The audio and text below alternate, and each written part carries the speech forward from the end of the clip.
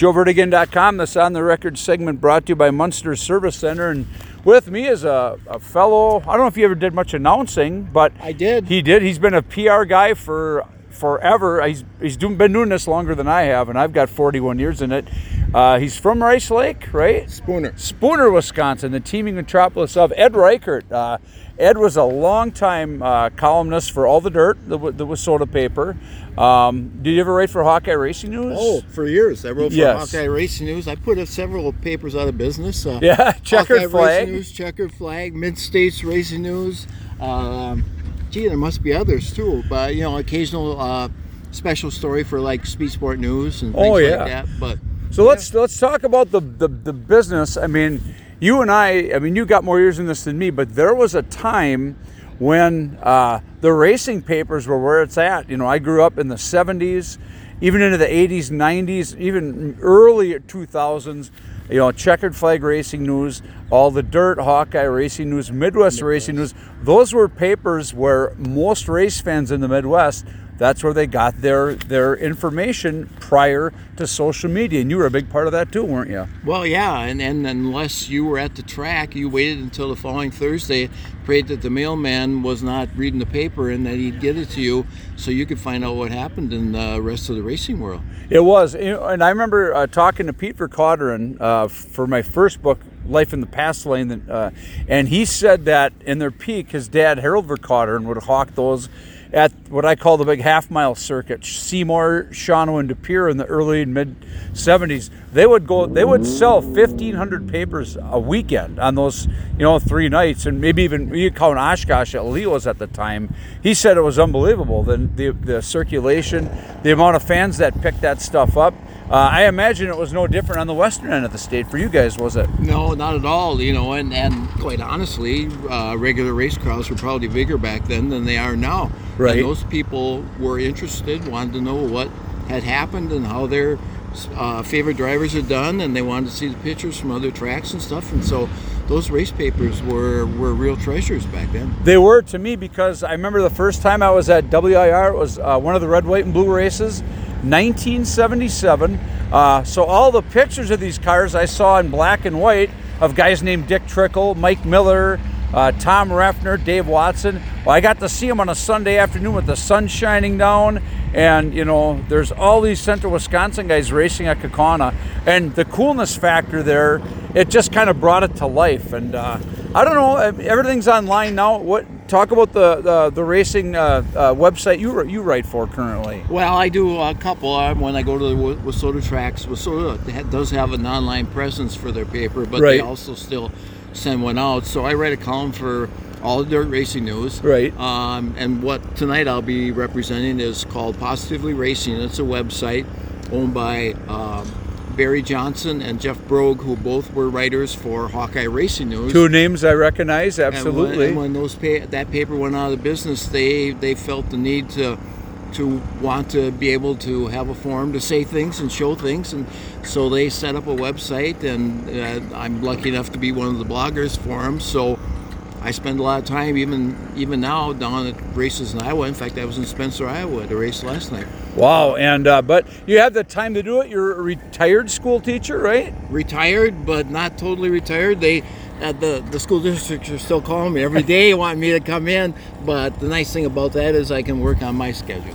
Well, same here. I just started substitute teaching myself in Pembine, and 1 day a week, maybe 2. So in addition to being columnists, we also have that in common. But you're still involved at Rice Lake Speedway. It's been a few years since I've been there, but you're still cranking out, the pressers, the race results, and I think that's kind of missing with a lot of racetracks. You still have to have a PR presence. There's still television, there's still radio, there is still newspapers to a certain degree. What's your take on that? Do you see many other tracks that are just kind of maybe dropping the ball when it comes to that? Well, I think there's a lot of them now, and part of it is they can't find people that want to do that, just like a lot of other things. You got to have a little knowledge to write a decent race report, and a lot of places can't find people that want to do that.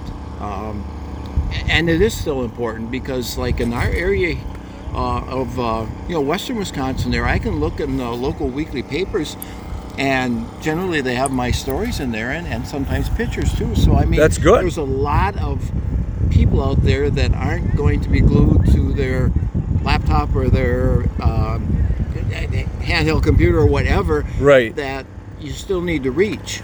Yeah, you do. And I think do you think race promoters these days in the Midwest, they just view the public relations aspect as simply an afterthought? I'll just post something on Facebook and we'll call it good.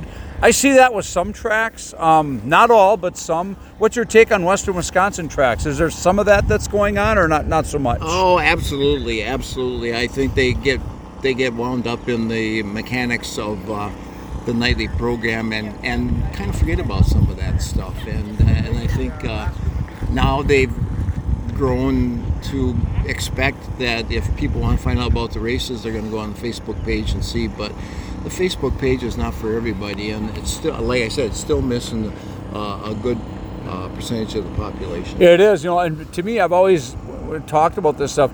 Facebook is one of the tools that you can use. It's not the only tool.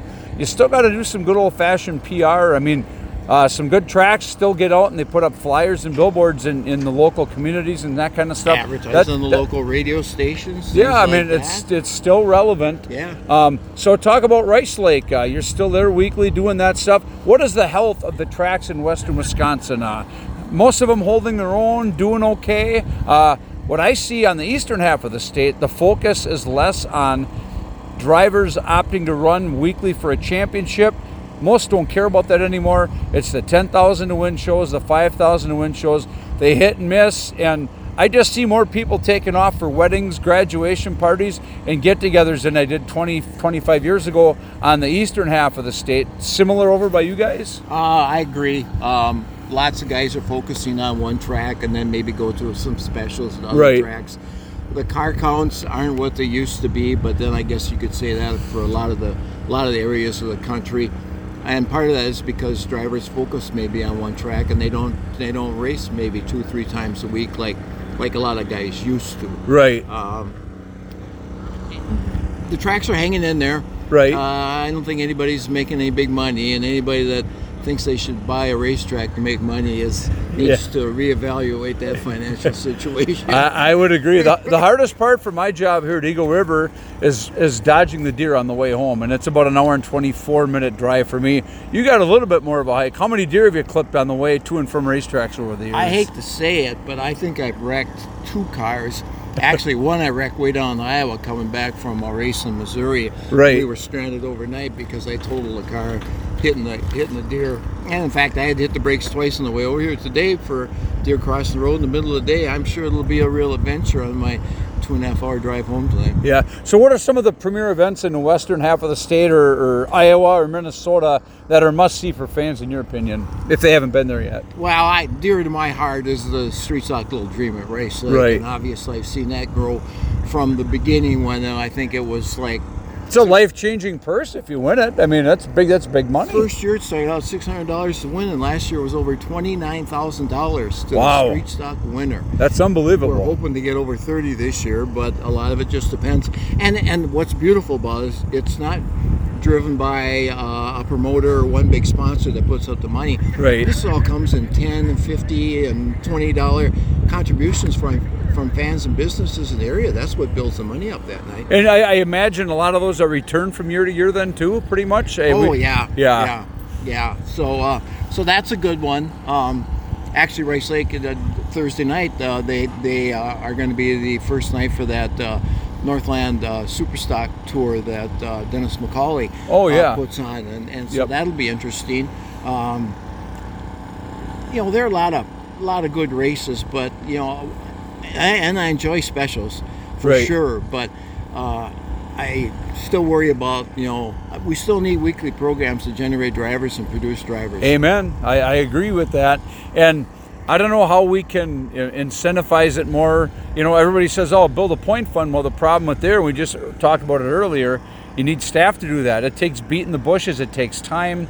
And a lot of these tracks are having trouble staffing for weekly racing. So, I mean, therein lies part of the problem, right? Yeah, and I think money alone doesn't do it either. Even the point fund, because if guys have other things going on, and they know they're going to miss a night or two, then that's not going to help them anyway. So, I tell you what's really great where I see all our young drivers coming from now, and that's moving up from the karts. Oh, that's big over We have here. more and more kart tracks developing in our area, and that is where the drivers are coming from. So if there's a racetrack around that doesn't have a kart track on their facility or somewhere in that town, then they're missing the boat, because that's where the next generation of drivers are coming from. I agree. Ed Reichert, thanks for the time.